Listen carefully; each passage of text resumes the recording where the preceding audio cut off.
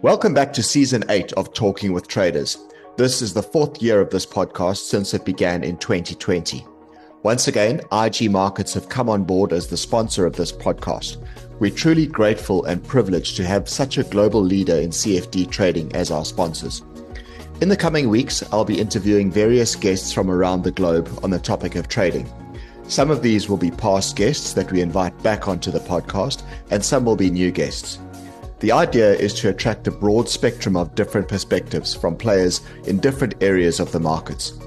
None of what you hear here is financial advice, but it is intended to get you thinking about how you might be able to apply what you hear here to your own trading and investing. Remember to subscribe to the podcast on your favorite podcast app. That way, you'll be notified when new episodes are released. Once again, thank you to IG Markets for sponsoring this podcast into its fourth year. And thank you, listeners, for your continued support of this podcast. Now let's get into this week's episode.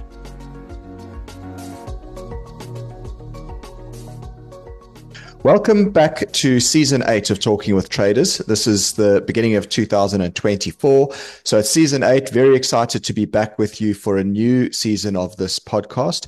And our first guest on this season of the podcast is none other than Nerina Visser, someone who, for our South African audience, really doesn't need much introduction. She is, I suppose, Mrs. ETF when it comes to exchange traded funds. And that's what we're going to be talking about today. Nerina, welcome to Talking with Traders. Hi, God. Thanks so much. It's wonderful to be here. I must say it's a great opportunity via your audience to engage with maybe a slightly different audience that I would normally engage with. So really looking forward to our conversation. Thanks for having me. Well, thank you for coming on. I know you're in Texas at the moment, so we're both of us north of the equator, but obviously mostly broadcasting this back to a South African audience. So I hope you're having a good time there and surviving the dreadful weather they've been having lately. Well, it sounds like it's quite dreadful in South Africa as well, but for different reasons. So yes, I think we're better equipped to deal with a cold here in the Northern Hemisphere. Down south, it sounds like the rain has really sort of played havoc in South Africa. So shout out to farmers and to those that have to live and work outdoors. Yeah, absolutely. All right. So Nerina, we're here to talk about ETFs. It's obviously a big industry now. It just keeps getting bigger and bigger. Do you know off the top of your hand, I'm sure you do, what is the total global value of ETFs at the moment that are out there? And then also, what is the total value of listed ETFs in South Africa? Yeah. So Garth, end of 2023, it reached around 11.5 trillion US dollars, the global ETF industry. End of 2021, we were also over the 10 trillion mark then with a annus horribilis in 2022. The total AUM dropped somewhat, but with the new sort of all-time highs in US markets, obviously part of the powering of that, but also lots of new issues and lots of new money coming into it. Currently sitting at 11.5 trillion US dollars. As for the South African market, currently sitting at 170 billion rand. So also not too shabby. You know, it still represents a relatively small part of the South African investment industry, but definitely one of the fastest growing areas in the investment industry, especially if you sort of look beyond just maybe exchange traded products, but into more of the, let's call it the rules-based investment models and processes and strategies. That's a very, very strongly growing area. And we'll talk a little bit about, when is an ETF so-called passive and when is it not and when is active and so on. But I think this premise of rules-based investing is an incredibly strong growing area of investment strategies and the way that people manage money globally. Yeah, we'll definitely get into that a little bit later in the conversation. Obviously, this ETF world has evolved significantly over the years, as you've mentioned. There are now more and more specialist exposures available, exposure to themes, which I find very interesting. If you don't want to take the risk on a single stock, you can pretty much play any theme globally now, be it, healthcare, defense, clean energy. I mean, the list is endless. There are so many ETFs out there. Obviously, the latest innovation now is this recent decision by the the SEC, the Securities and Exchange Commission in the States, to approve 11 Bitcoin ETFs, which has been in the making for some time. There's been a couple of false starts with it, but finally last week it's been approved. And there's lots of news around that. Is there likely to be a Bitcoin ETF coming to South Africa then on that basis? I would like to say absolutely. When, that's a different question altogether. So, yes, you're quite right. I think this development, not just so much in the ETF industry, but I think certainly in the crypto asset industry, of the approval of the 11 Bitcoin ETFs to list in the US is really a major thing. And I think the reason why it is so major is that it is bringing a very different type of investment exposure into mainstream finance. Yes, it's a long time coming, as you say. Investments in crypto assets, cryptocurrencies. Let's stick to Bitcoin for the time being. It's been around for a long time, but the extent to which it's now being brought into this more formalized and regulated investment environment certainly opens up, lots of new opportunities for traders and investors alike. But I think what's really interesting is when you listen to the likes of Larry Fink of BlackRock, for example, and the view on the tokenization of all sorts of investment assets. And if you extend this to the idea of investment in things like that weren't traditionally easily able to invest in, but by tokenizing them and especially bringing them onto exchanges, you're opening up investment opportunities that have previously not been readily accessible. Think physical infrastructure. We've certainly seen it in commodities in South Africa, being this such a strong commodities market per se. Private equity, listed real estate, the list goes on and on. So I do think that we are stepping into almost an era also where the concept of asset classes will need some rethinking. And I think some of our traditional characterization and definition of what constitutes a particular asset class might one day be replaced with what is the payoff profile that I get from this investment and how certain is that payoff profile? And yeah, we can have a whole separate conversation just on that.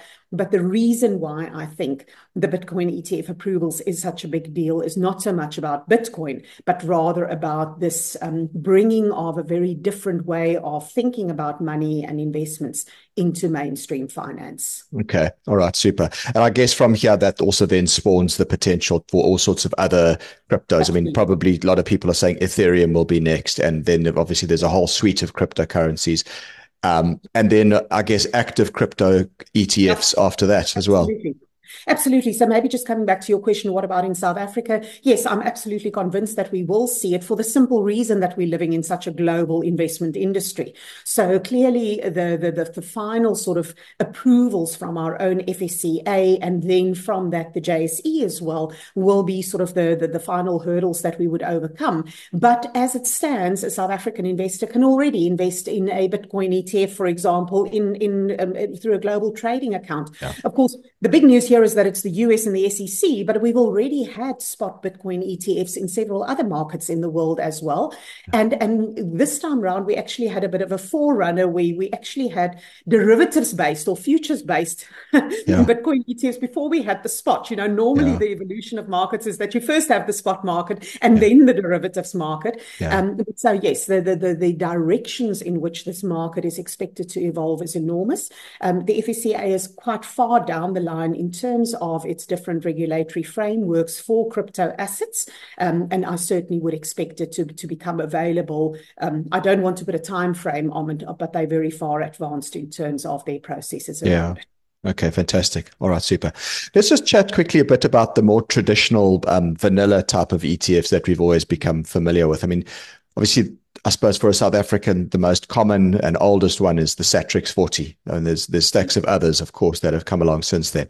But these are all, the traditional ones. And there's always been this notion that ETFs are a nice diversified product. And it's this packaged thing, but it gives you exposure to a bunch of shares within the the ETF and it's diversified. But this is not always the case, is it? I mean, I Mm-hmm. look at a lot of offshore ETFs, and some of them are extremely diversified to the point where it's probably too diversified. I think of something like the healthcare ETF in the US. It's got something like 200 stocks that make up that healthcare ETF, which is just far too many. But then you go to the other end of the spectrum where you've got some that are very concentrated. And here I'm thinking of the likes of the XLE, which is the energy ETF in the US. And that one is very heavily weighted towards ExxonMobil. Yes. So there you're not actually getting the diversification that you might have thought you were getting. So, Mm-hmm. to that extent, I mean, investors, I guess, need to do their own homework, right? To understand what's Absolutely. inside the ETF. Don't just assume that it's diversified.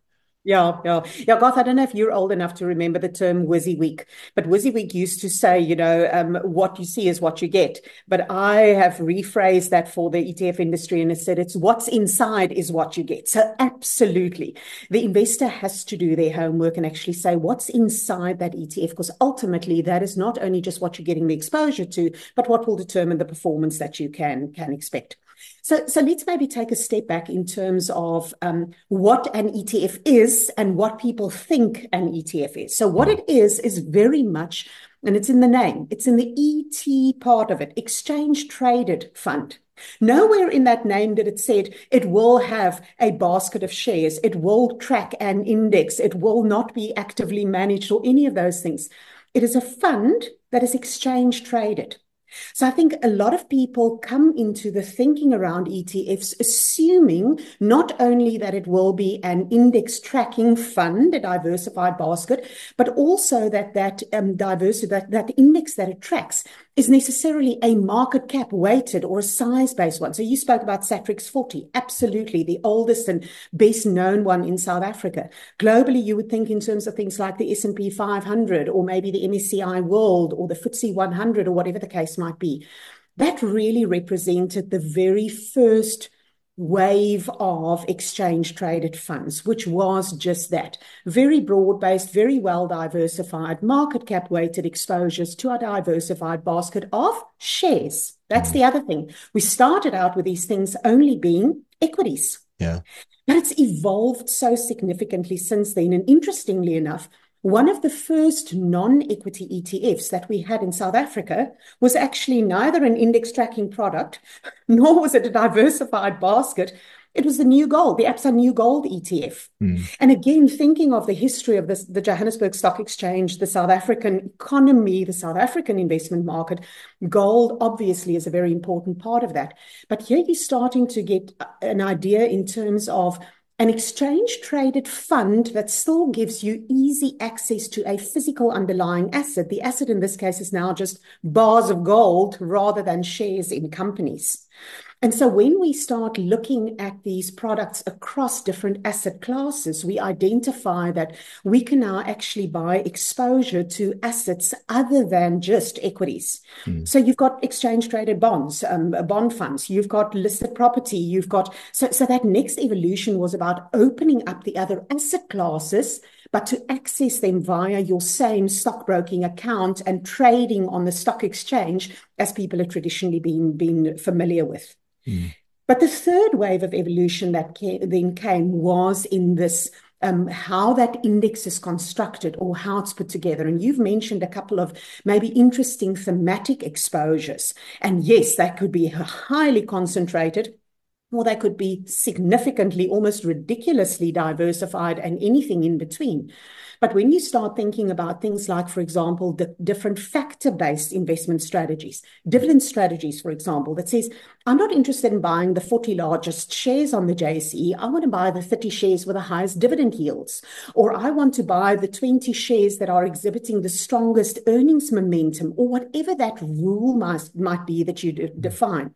Once you have such a rule or set of rules, it gets converted into index rules. The index gets constructed, and now this exchange traded fund, the index tracking fund, just tracks that index. It follows the rules. The rules is really, it's like a recipe that you're following. Mm. So that for me was almost like the third evolution that we got in that is index strategies other than traditional market cap weighted strategies.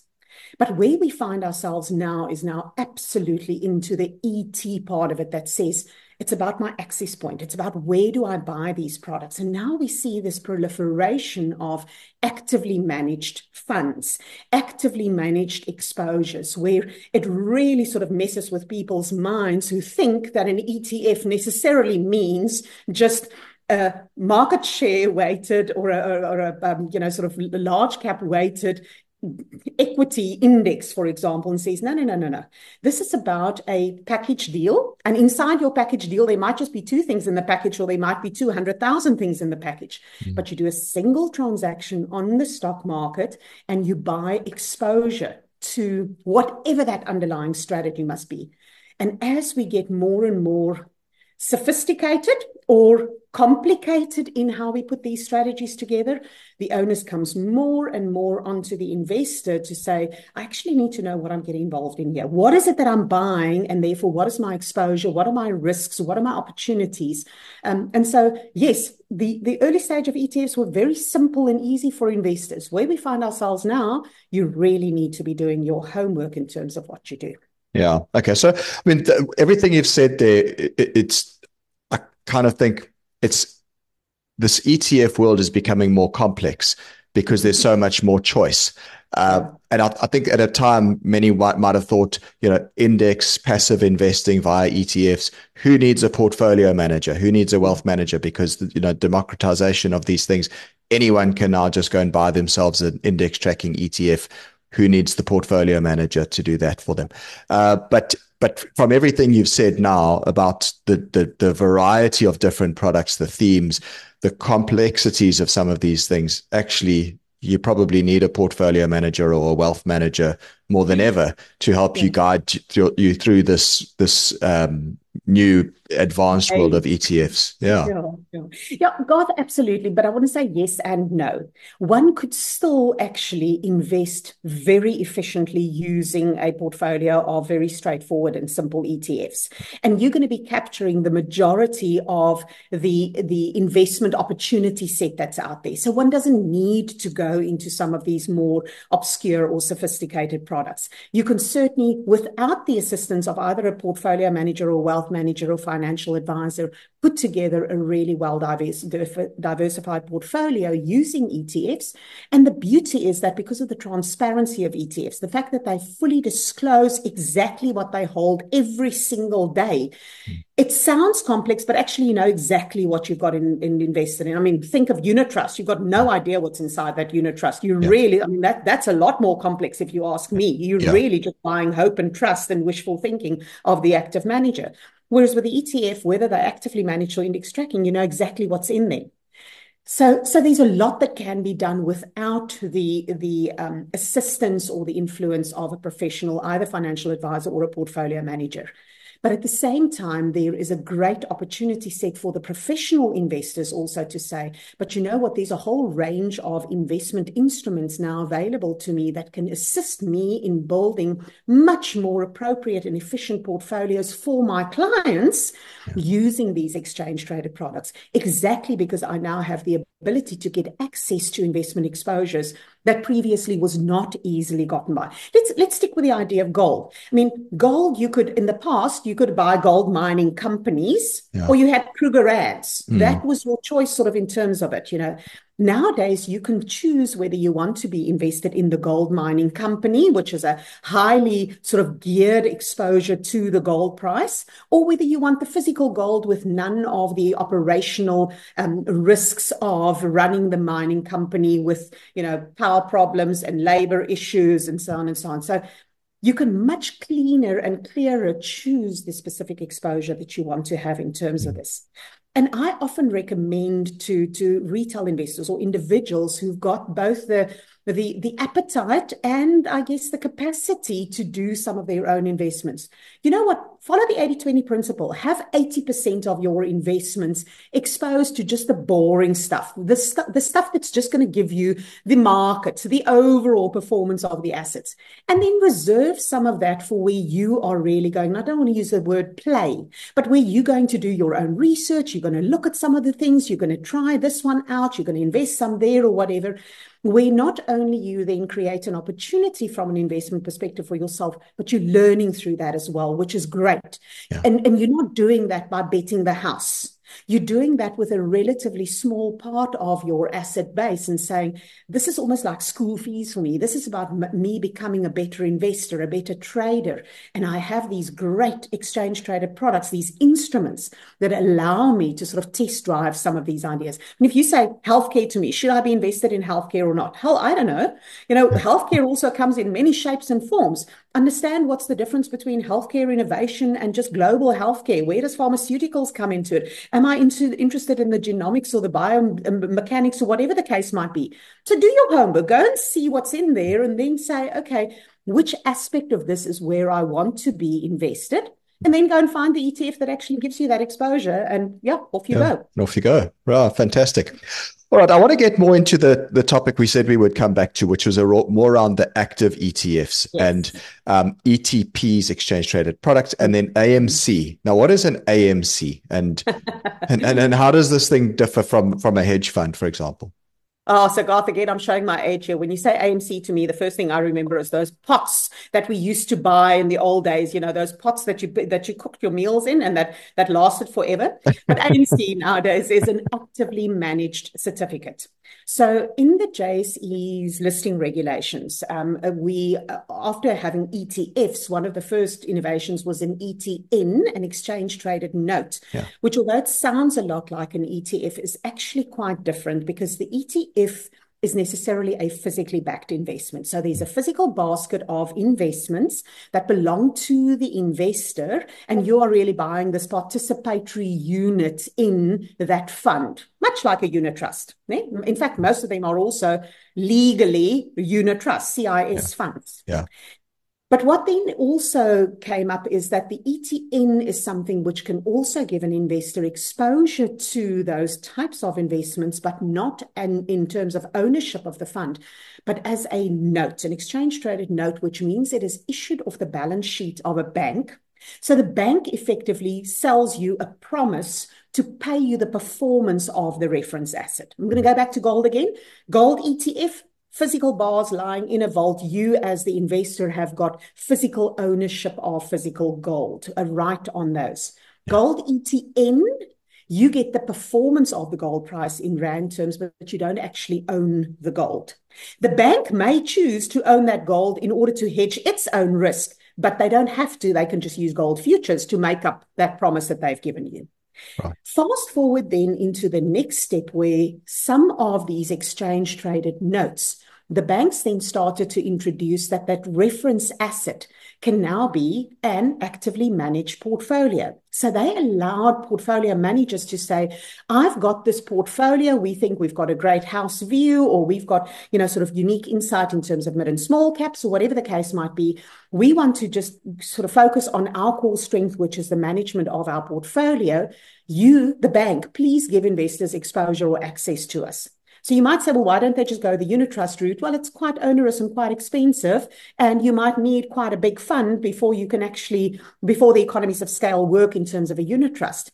But in terms of the balance sheet item, that actively managed certificate, in other words, allows a relatively smaller portfolio manager to access a whole new range of investors, i.e. those that trade via stockbroking portfolios, people that actually do online share trading, who can now actually buy a unit in that portfolio of theirs. And that's what an actively managed certificate is.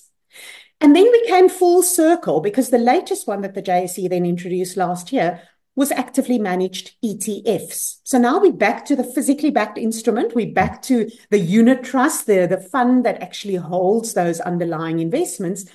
But the underlying investment strategy is no longer an index tracking strategy. It's an actively managed strategy. So it is Exactly like the unit trust that you and I are mostly familiar with, an actively managed strategy, but it is now offered on the exchange. So you buy your units via the stock exchange rather than directly from the unit trust Manco. So it's moved from, call it OTC market, which is really what the unit trust industry is, onto the exchange with all of those great benefits that listing brings to sort of the safeguarding of investments. Yeah. Okay. All right. Very interesting. So, I mean, it's gone, uh, yeah, a Full lot circle. more, well, full circle, as you said, it's gone full Yep. circle. Yep. Um, but I'm just thinking now, this does this sort of start to uh, step on the toes of the hedge fund industry? The fact that you've now able to have these things listed as products on the JSE Yeah. or on any exchange for that matter. Um, you know, So no, I don't think so. I mean, if it were, let's just first sort of think just in terms of hedge funds. Their yeah. underlying strategy is already quite different than that of a traditional unit trust. They typically have the ability to short stocks, for example. They can have a long short strategy, whereas your traditional unit trust is a long only strategy. Mm. And the same would apply in terms of your actively managed ETFs or even these AMCs, the use of derivatives, the ability to offer a hedge fund type of payoff profile is quite limited or quite different. That Okay. doesn't mean that you can't have such a hedge fund unit trust, if I can, because you do get a CIS in hedge funds. There's nothing that stops the hedge fund manager from offering his hedge fund unit trust also in an ETF and an actively managed ETF Okay. form.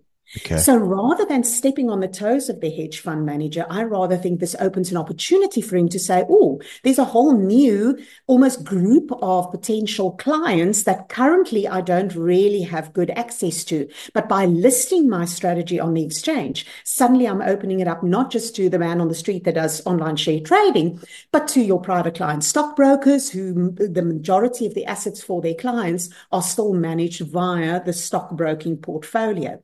So if anything, I see this as opportunity rather than threat for whether it's hedge fund manager, whether it is, active managers per se. There's a lot more opportunity for them with this than there is sort of threat of extinction. Okay. All right. That's interesting. You mentioned something there about shorting and hedge funds being able to short and so on. And that's actually led me to another question. In the US, there are some very interesting and quite wild ETFs. And they offer leveraged ETFs and they also offer inverse ETFs. Now, I mean, some of these leveraged ETFs are like, I think of the ones like the ProShares ETFs. They are 2 times leveraged or 3 times leveraged. And they're quite complicated instruments and they really move around a lot, a hell of a lot of volatility because of the volatility, the leverage embedded in these things. And then there's also these inverse ETFs. So, you typically think of like your QQQ, which is the Yes. NASDAQ ETF, but then there's an SQQQ, which is the inverse one. So if you bearish on the NASDAQ, you want to go short. Well, what you do is you then buy this inverse ETF, you buy the SQQQ, and when the NASDAQ goes down, this thing goes up in Yeah. price. I've Yeah. never seen that on the JSE. And why is that? Is there regulation that prohibits us from having it? I've always thought it would be nice to have an inverse Satrix 40 Yeah. ETF. Yeah, yeah. Garth, you're quite right. And it is a regulatory issue. And by the way, it's mostly only the US where you find this even globally. You won't find this much in Europe or the UK or anywhere else either. So it is, again, it's not so much the JSE that doesn't allow it, the FSCA doesn't allow it. So we can't have inverse geared, leveraged sort of products in the space. I'm not saying it won't come in future, but certainly the way regulations stand at the moment, not allowed. The gearing and the leverage, I think, is a particular problem because I think you're right. Not only is the volatility quite extreme, but I think it's quite difficult to get your head around the payoff profile of these investments. And interestingly, also, when you see any negative news flow coming out of the US ETF industry, almost invariably, it sits in this space. And by the way, it's a tiny part of the industry, but it gets a disproportionate amount of airtime because of the problems that it causes. A lot of those ones, for example, have got a daily reset. So Yes. literally literally every single day, the performance of the next day comes from a different base or from something different. As a professional investor, I find it difficult to get my head around the payoff profile of those. God forbid a retail investor that wants to enter into this. So I'm certainly not a big fan of the geared or the leveraged options. The inverse one, I think, is a really interesting one. And why would that be? I think something that really assists in terms of market functioning and so on. Many of your not just professional institutional mandates, but also retail mandates don't allow for shorting in portfolios. You can only go long an instrument. Yeah. So if I have a negative view, or if I just want to hedge my portfolio against certain market movements, if I'm not allowed to short, I actually can't exercise that view. Whereas if I can buy, if I can go long an inverse strategy, I get exactly that effect. Let's use the example of, let's say, for example, that I had a very strong positive view of 10 of the stocks on the JSE, and I wanted to build my portfolio 10% each in these 10 stocks that I want. But I'm concerned that the market might that the market might fall. And so I want to hedge myself against that. Imagine if I could pair that then with an inverse Satrix 40. Yeah. It's not a negative view on Satrix 40. It's like going short on a future, so having almost that derivative, but you're able to do it in a long only portfolio. So I do think that there's scope for that. Something which is really interesting in this space in South Africa that I think makes us quite unique. I think we know a lot more about currency than most other people around the world about their own currency. I don't know many markets where they actually show you what the rand dollar exchange rate is on your headline news at night. But what is really interesting is that we are getting an increasing range of investment options through exchange traded products on the JSE that actually allow you to invest based on your view of the direction of the rand. If I expect the rand to go stronger, I can invest one way. If I expect the rand to go weaker, I can go another way. FNB has got a great series of ETNs, it's exchange traded notes, and they issue them in what is called a compo and a quanto version. And they've actually got a series of single stock US single stocks in this way. So, for example, that one of them could be is Tesla, for example. So I might say that, I'm really bullish on Tesla. I think the Tesla share price is going to go up, but I think the dollar is finally going to start weakening dramatically. So I don't want to pay away performance by the rand strengthening against the dollar. So I would then go and buy the quanto version of Tesla, of the Tesla ETN. I get the upside of the Tesla share price in dollars without losing anything on the rand dollar strengthening. Yeah. And we're getting an increasing range of these types of products, which I personally feel goes a long way to increasing the efficiency with which we can manage portfolios, but also allow us to exercise our view. Even as a professional fund manager, and financial advisor, I don't necessarily want to impose my view on do I think the rand is going to strengthen or going to weaken on my clients. I just want to say to them, if you think it's going to strengthen, buy this option. If you think it's going to weaken, buy that option. So I can have a view, and then I have the investment instruments through which I can go and exercise that view in my portfolio. Yeah, fantastic. We're getting up to the end of our allotted time there, It's a very interesting conversation. But I think we've covered most of what I wanted to ask you about. Just going back to quickly that Bitcoin ETF that's now obviously all the rage and it's all in the news at the moment. I mean, this is the latest evolution of a sort of a thematic ETF exposure. Are there any other thematic ETFs on the horizon that you can think of? Or any of these products that AMCs, whatever, that are sort of being worked away in the background somewhere. Somebody's busy beavering away on the regulation and in order to bring us something new and exciting that we've never been seen before in the ETF space. So I think certainly on the global front, lots of those. We've got only over 10,000 ETFs also listed globally. So the list keeps growing literally on a daily basis. But if I was to think of the South African industry, I think despite the fact that we've now got well over 200 exchange traded products listed on the JSE, there is still significant scope for a lot more. I think an area we've certainly seen over the last 2 years, significant growth in offshore exposures. And I think that trend we can certainly continue to see. There is just such a demand, not just because people want that offshore exposure, but because the opportunity set is just so much bigger in that other 99.5% of the investment world out there. So I certainly would expect to see a lot more of that. And I think from a thematic perspective there, what I'm probably missing there is, before we even go thematic, let's just talk about for geographic, for example. So we've got a relatively limited number of country-specific ETFs. We've got them in the developed markets, but in the emerging markets, we've only got China and India. And geographic investing has become increasingly difficult in a globalized world. So the trend globally is rather than focus on country-specific exposures, rather to, let's call it thematic exposures. For example, consumer growth in emerging markets, or high quality and dividend in emerging markets, or minimum volatility in emerging markets, or whatever. So that's an area that I think could be really interesting in terms of evolution. The active space is without a doubt the area where we've seen the biggest growth in the last couple of months, and I think we'll continue to see that, exactly because of the opportunity set that is now opening up for product providers, for fund managers to offer more innovative products to a broader range of investors. But then I think the third one that I think is really interesting, and that it's just started to take off in South Africa, is the focus has been traditionally mostly on equity and commodity exchange traded products. With interest rates being as high as they are globally, we suddenly find that in the income space, in the interest-bearing space, there is much more differentiation coming to the fore.